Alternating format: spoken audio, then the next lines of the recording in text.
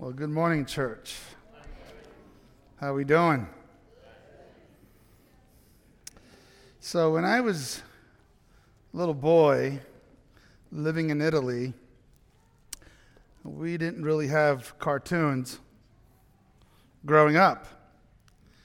But that did not in any way at all stop our creativity. In fact, I think it was actually enhanced, because we had to do all kinds of stuff. My mom, though, would read us books and tell us stories. And one of my favorite books, and I still have an old copy of it right here, is called Aesop's Fables. How many of you have heard of Aesop's Fables? Man, I got to tell you, my mom would tell us these stories, read us these stories, and I would be like, wow, I cannot believe this story. I can't believe. And I still have this. I must have this book now for about 30 years. In fact, it still has the library thing that I'm sure I paid for at some point. Either that or I owe a lot of money to some library in New York. But in that book, there's a story. And some of you may be able to remember this story. It's called The Dog and His Shadow, or The Dog and His Reflection. And the story goes like this, that a dog with a piece of meat in his mouth was crossing a stream. In fact, it's got a picture I want to put up. There we go. Was crossing a stream, and he saw his reflection, and thinking it was another dog with another piece of meat, he made up his mind to have that one also. So he made a snap at the shadow in the water, but as he opened his mouth, the piece of meat fell out, dropped in the water, and sank to the bottom, never to be retrieved again. Remember this story? Anybody here remember this little fable? This is one of Aesop's fables. And then the book has this little, every one of these stories has a little bit of a lesson in it. And here is the lesson in this one. Beware lest you lose the substance of what you have, chasing shadows. Have you noticed that some people will do anything for profit? Some people will do anything to make some money. Have you noticed that? I was reading this article some time ago, and it was talking about the 6 most eccentric items ever auctioned online, like eBay. And so I want to share with you some of them. This one here, hopefully, is a serial killer's fingernail. His name was Roy Norris. And it actually sold for $9.99. How wild is that, right? Right there. A serial killer's fingernail. There we go, yes. In 2004, I don't know why this is not working. I don't know if the battery is finally, there we go. In 2004, a man sold a so-called haunted rubber ducky. He said he's 1.5 years old, and his son, who's 1.5 years old also, had been telling weird and scary stories about how this rubber ducky was fighting with him all the time.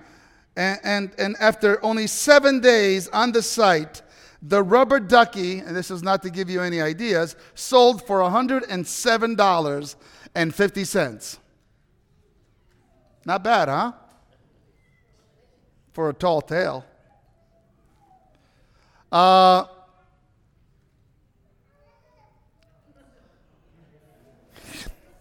In April 2002, went too fast on that one. I don't know why this is not, we're going to have to change the, I went way too far on that one. Sorry about that. Oh yeah. I got that one.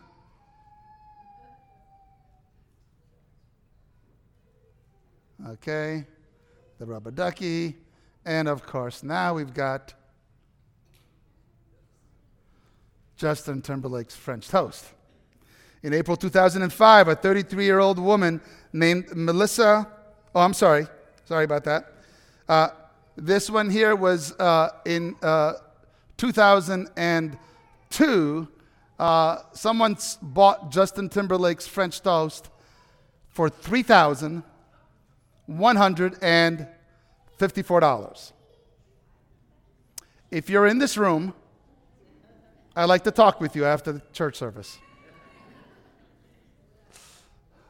And it's not what you think. It was for charity? Is that what you said? I don't know. I kid you not. A 33-year-old woman named Melissa.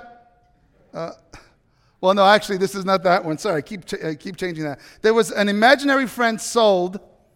The image above is a picture of the imaginary friend that John had. As you can see, he's imaginary, and it's sold for $3,000 in eBay. Once again, if you were in this room, I'd love to talk with you about him or her. You know, you're laughing. How many of you had an imaginary friend when you were little? Anybody? Yeah? Yeah. I used to have a whole soccer team of imaginary friends.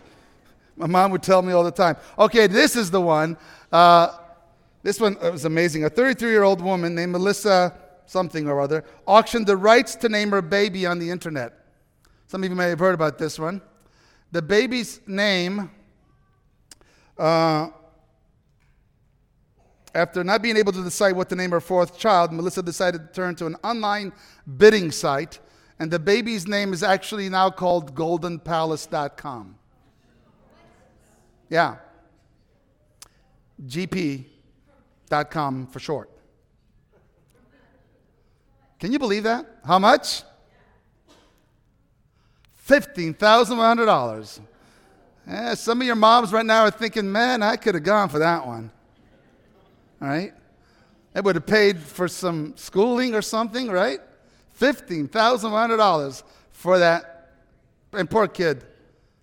I mean, I don't know if he's got a lawsuit in hand because he never got a chance to even choose his name, right? And then finally, the last one, in 2007, I kid you not, an American man tried to sell his soul for $1 million on the net. The following is a quote that the man had said about his soul when he got $400 for it. He said, I'm not really using it lately, apparently. And selling it on the internet, according to this guy, is better than letting the devil have it. I'm not so worried about him. I mean, that's one story. But I'm really concerned about the person that bought it for $400, aren't you? Like, what is going on there? And these are some of the eccentric things. I mean, there's all kinds of stuff that is being bought and being sold. People try to make money one way or another. People are trying to have some kind of level of profit in one way or another. Jesus once said, for what will it profit a man? It's probably something this guy should have read. If he gains the whole world and what? And forfeits his soul. Or what will a man give in exchange for his soul? In fact, let me give you the full reading of that. It says, in Mark chapter 8, it says in verse 34, then he called the crowd to him along with his disciples and said, if anyone would come after me, he must deny himself and take up his cross and follow me. For whoever wants to save his life will lose it. But whoever loses his life for me and for the gospel will what? Will save it. What good is it for a man to gain the whole world or profit? What profit is there, yet forfeit his soul? Or what can a man give in exchange for his soul? Excuse me. If anyone is ashamed of me and my words in this adulterous and sinful generation, the Son of Man will be ashamed of him. And when he comes in his Father's glory with all his angels. That's like scripture we rarely ever read together. Isn't that true? Because that's some pretty rough stuff that Jesus is saying here. How many of you are like ready to sign up for dying to self? How many of you? Thank you back there. I saw a hand. There's a couple of hands. Yeah. Yeah. Are you? Because you see, here's what Jesus is saying. Like, if you're willing to do that, that's how you actually gain your life. That's how it's done. I want you to think about that for a second. Pastor Fred, can I have that bottle of water over there? Sorry. Charlemagne. How many of you have heard of Charlemagne? Thank you very much. Not much left, I know. But he was one of the most infamous rulers in the Middle Ages. He's a key figure. I studied about him as a little boy in European history. And it is reported that after his death, Charlemagne was buried wrapped in royal robes and placed in a marble chair. On his lap was a Bible opened to this verse right here that said, "What will it profit a man if he gains the whole world and loses his soul?" I don't think that was his choice. What do you think? I don't know who decided to do that, but I think that's pretty interesting. You know, in fact, let me ask you this. Are there times in your life when you have sold your values, your convictions for profit? Can you think about that? Thank you so much, Pastor Fred.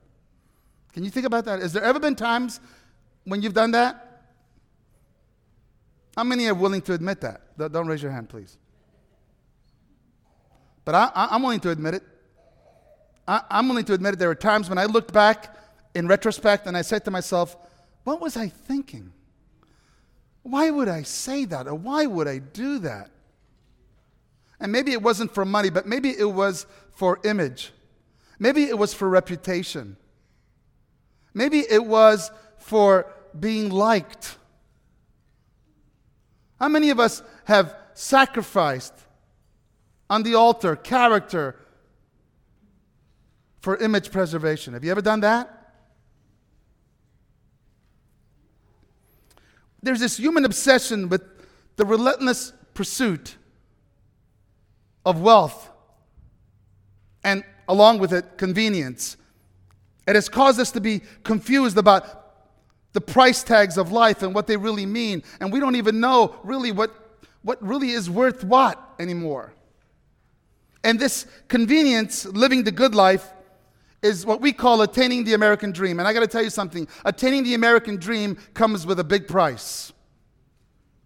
Talk to people that have moved here and they're thankful for jobs and they're thankful for this is a great country. But I got to tell you right now, attaining the American dream means that you have to be totally committed like a kamikaze soldier to making sure that you do that. And it may mean selling your convictions, your values. Or what Jesus would say, your what? Your soul. We have become a generation that expects everything to be leisure. And unfortunately, this attitude spills over in all other areas of our lives.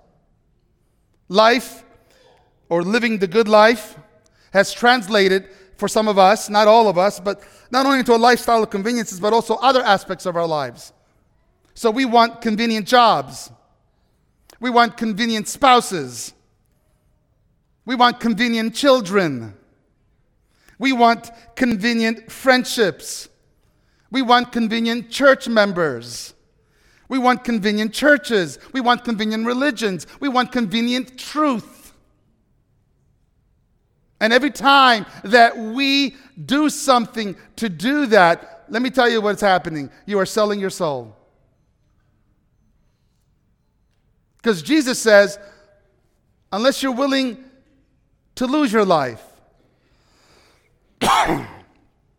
you can't get your life. You can't get it. We had a men's breakfast last Sunday, and we talked about overcoming self. And in the midst of that conversation, I talked about 3 things that maybe could be practically helpful to overcome self, because really when we're talking about losing your life for the sake of living for the gospel, that's what we're talking about, isn't it? And so here were the three things that I said, and I'm going to repeat them to you because I should have mentioned the fourth one. As I look back on my life and what has helped me, or what is helping me, because I'm on this journey still. Number one was be willing to embrace the feedback of those who you are convinced love you. There are times in our lives when people that love us will tell us some hard stuff.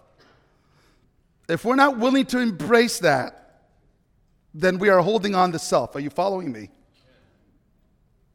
I know my wife loves me. There's no doubt in my mind, there's no way to put up with me for 31 years and not love me. And when she says something, even though it may look like I resist it, I go back and I think about it because I know that her feedback is valuable. Are you following what I'm saying? There are certain friends, some of them even in this room, that when you give me feedback, man, that means a lot to me. Because I am convinced that you care about me, that you love me. The second thing I said, so number one, embrace that feedback. Number two was, do not allow the past define your future. In other words, there are voices from the past, voices from people that we have heard. Maybe it was even our parents, our teachers, our pastors, voices that we have inside that we can, and those voices are trying to take over our lives.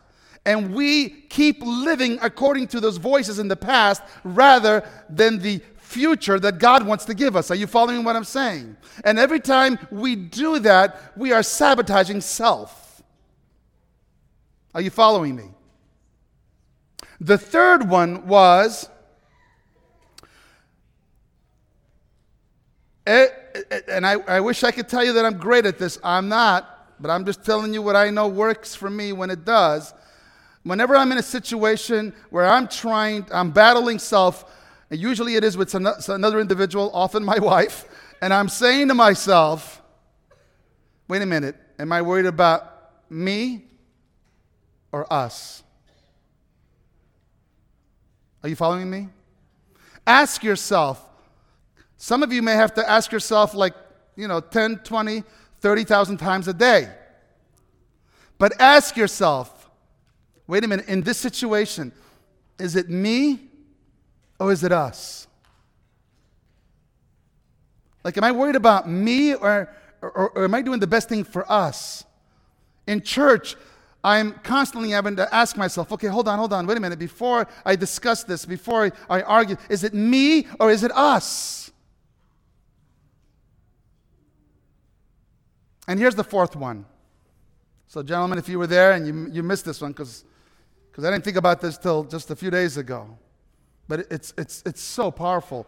It really has helped me tremendously. And that is this.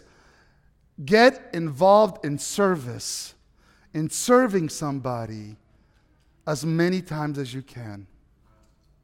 I cannot tell you the lives changed that we have seen when we have taken students to mission trips. I can't tell you my life, how it's changed. As I met people in other countries who had way, way, way less than me, and profit to them meant something totally different than what it means to me. And when I got that perspective, it began to change me. Generosity, even if you have to force yourself a little bit at first, I'm going to give you permission to do that. But the more you practice it, the more permanent it gets. The more we practice, I believe God has instilled this wonderful privilege in us to be generous with our resources, with our lives, with our gifts, with our talents. As we do that, we are chipping away at self a little bit at a time. Are you following me? And I have to ask myself, what will it profit me if I do this for me rather than this for you?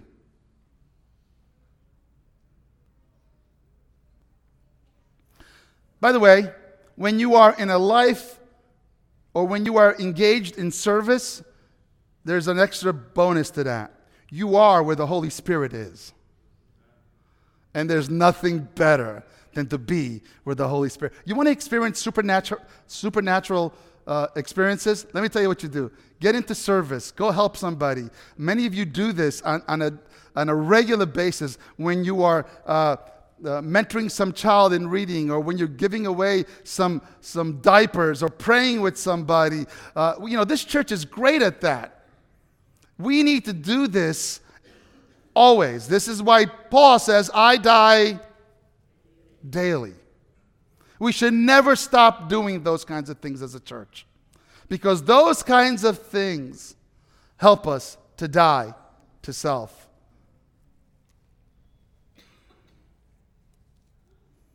The Bible translates living the good life in a totally different way. The good life is lived in spite of inconvenience, isn't it? Howard Hughes, have you heard of this guy? Let me read you a little clip from his story at the end. All he ever really wanted in life was more. He wanted more money, as he parlayed inherited wealth into a $1 billion pile of assets. He wanted more fame, so he broke into the Hollywood scene and soon became a filmmaker and a star. He wanted more sensual pleasure, so he paid handsome sums to indulge in every sexual urge. He wanted more thrills, so he designed, built, and piloted the fastest aircraft in the world of the time. He wanted more power, so he secretly dealt political favors so skillfully that 2 U.S. presidents became his pawns. All he ever wanted was more. He was absolutely convinced that more would bring him true satisfaction. Do you believe that this is a plague of today? See, here's the problem. Here in the United States, we don't realize how wealthy we are, how much we really have. And we are plagued by this thing called more. I want more this, more that. I want more, more. We have to get to the point where we remove ourselves from the epicenter of self and say, God, how can I crave less? And here's the key. Are you ready? You can't crave less on your own. Jesus says that is impossible. The only way you get to the point where you truly, really care about craving less, here it is. Are you ready? This is so beautiful. The only way you do that is to be transformed by the transforming power of Jesus Christ. He's the only one that can do it in us. And so how do we do that? Well, we need to spend time with Jesus and less time with self. As John the Baptist said, he must increase and I must decrease. To get to that point in our lives would be just amazing. All he ever wanted was more. He was absolutely convinced that more would bring him true satisfaction. Unfortunately, history shows us otherwise. This man concluded his life emaciated and colorless, with a sunken chest, fingernails and grotesque inch-long corkscrews, rotten black teeth, tumors, and innumerable needles marks from his drug addiction. Howard Hughes died believing the myth of more. He died a billionaire junkie, insane by all reasonable standards. Now, let me give you another story about another wealthy man who decided that his soul was more important than his wealth. His name is William Borden. Have you ever heard of Borden? Butter and dairy, right? So this is the son who was to inherit it all. And let me read you this because I cannot give it substance. The way this is written is beautiful. It says, in 1904, William Borden graduated from a Chicago high school, as heir of the Borden family fortune. He was already wealthy as a high school kid. This is a high school kid, teenager. Don't underestimate teenagers. For his high school graduation present, his parents gave the 16-year-old Borden a trip around the world. As the young man traveled through Asia, the Middle East, and Europe, he felt the growing burden of the world's hurting people. That's what he felt. He's driving around the world, he's traveling the world, and instead of saying, wow, I could do this and I could do that, he's actually feeling empathy for people around the world. Finally, William Borden wrote home about his desire to be a missionary. One friend expressed this belief that Bill was throwing himself away as a missionary. A story often associated with Borden says that in response, he wrote 2 words in the back of his Bible. Do you know what those 2 words were? No reserves. What's written on the back of your Bible?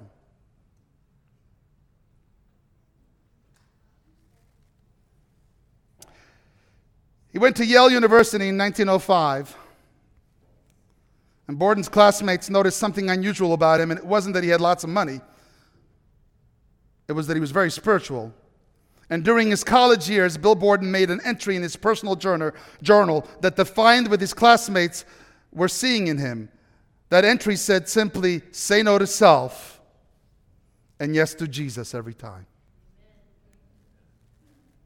During his first semester at Yale, understand what college this is, Borden started something that would transform campus life. Borden started a small morning prayer group, gave birth to a movement that soon spread across the campus, and by the end of the first year, 150 freshmen were meeting weekly for a Bible study and prayer. And by the time Bill Borden was a senior, 1,000 of Yale's 1,300 students, 1,000 of Yale's 1,300 students were meeting in such groups. Borden made it his habit to seek out the most incorrigible student and try to bring them to salvation. The most marginalized, the ones who nobody wanted to hang out with. Those are the ones, and they became champions. Borden's outreach ministry was not confined to the Yale campus.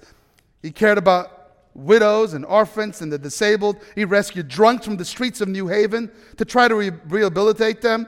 He founded the Yale Hope Mission. One of Bill Borden's friends wrote that he might often be found in the lower parts of the city at night, on the street, in a cheap lodging house or some restaurant to which he had taken a poor, hungry fellow to feed him, seeking to lead men to Christ. What will it profit a man?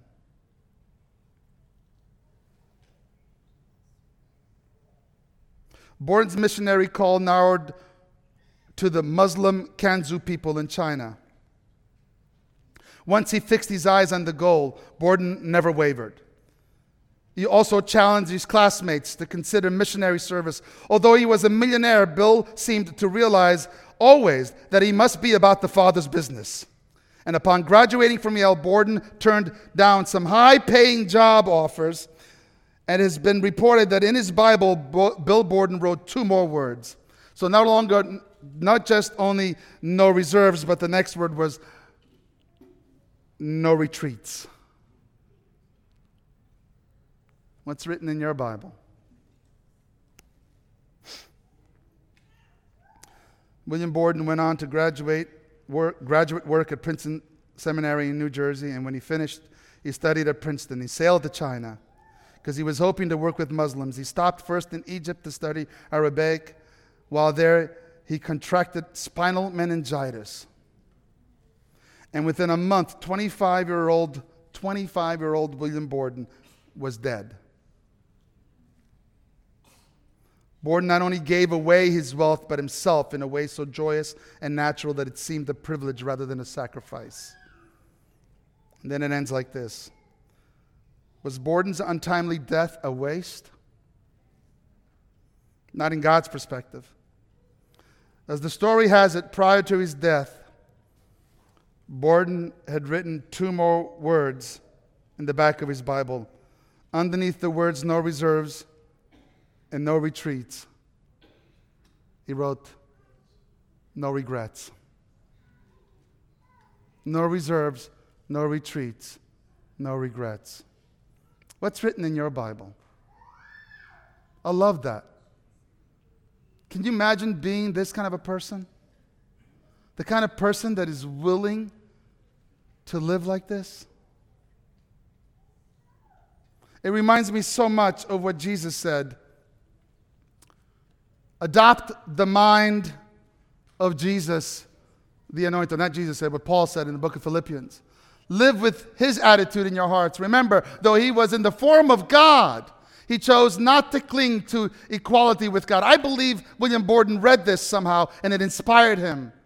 But he poured himself out to fill a vessel brand new, a servant in the form and a man indeed. The very likeness of humanity, he humbled himself, obedient to death, a merciless death on the cross. And so God raised him up to the highest place and gave him the name above all. So when his name is called, every knee will bow in heaven and on earth and below, and every tongue will confess Jesus, the Anointed One, is Lord, to the glory of God our Father. Amen? I got to tell you something. This is so powerful. And as the worship team comes up, I want to kind of finish with this little parable.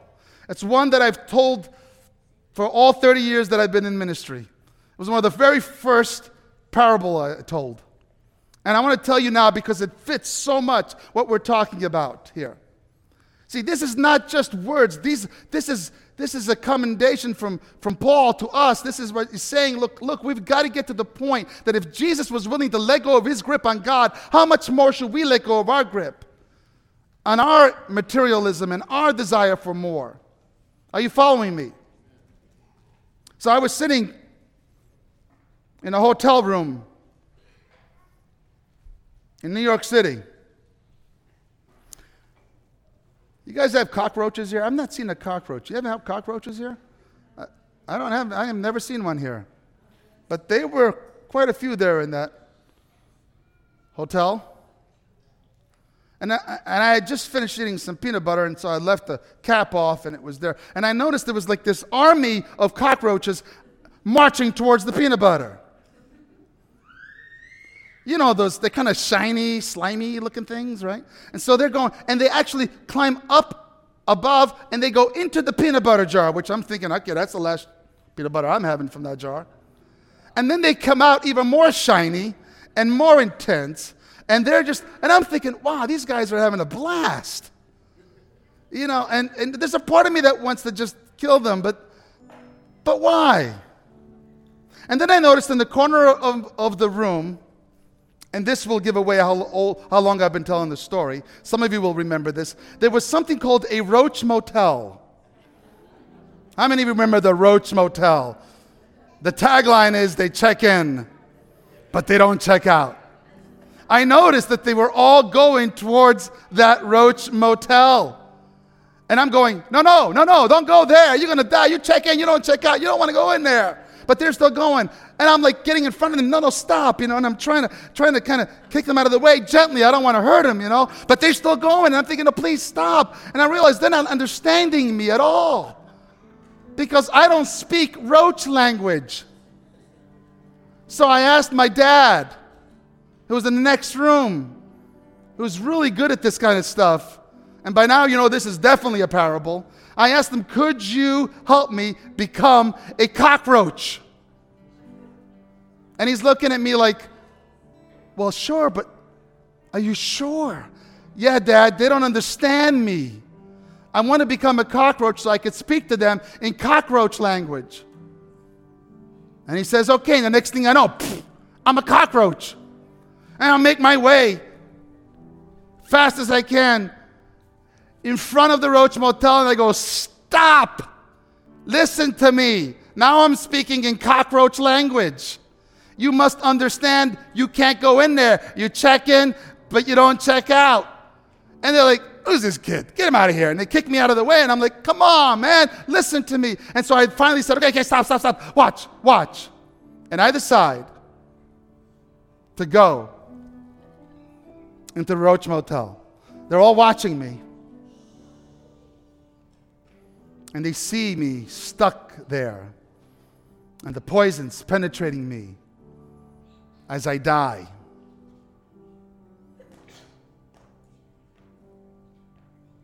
And many of them decide, I'm glad he said something to us.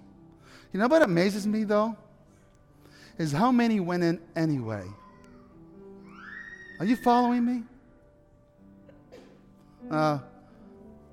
Luckily, my dad, I told you, he was powerful, so he was able to resurrect me. So the story doesn't end bad, right? And you know what? As funny as this story is, and as deep as it may even sound, it doesn't even compare to the Creator becoming a creature. Are you following what I'm saying? Like, we have no idea what it meant for Jesus to become human. And then to demote himself to a servant. And then to demote himself to dying on the cross. The worst death possible. Naked on that cross. Saying these words, Father, forgive them, for they know not what they're doing. You know what's really sad? It's really sad that there are, I'm sure, some in this room that have heard this story so many times that they have become callous to it. And they're like, come on, hurry up. It's lunchtime. We got to get to the picnic. What will it profit a man if he gains the whole world and loses his soul? You know what's really cool? For some of you guys, you have heard the story over and over again, and today you got chills up your spine as you heard it one more time. Because Jesus is irresistible. Amen? If I be lifted up, I will draw all men unto myself. So if you're sitting here today and you're wondering what you should do with Christ, first thing is, do not go into the Roach Motel. Second thing, ask God, how can I get myself out of the way? And that the only prophet that I ever look for is your prophet in my life. Father, my sincere desire for all of us in this room right now, church members, visitors that are here, myself, my family, is that we would always seek our wealth in the cross. I pray, Lord, that I can be worthy to live a life for you that has no reserves. And I will never retreat. And I will never regret it. Thank you for dying on the cross for us as a great example of what that means. And in His name I pray. Amen.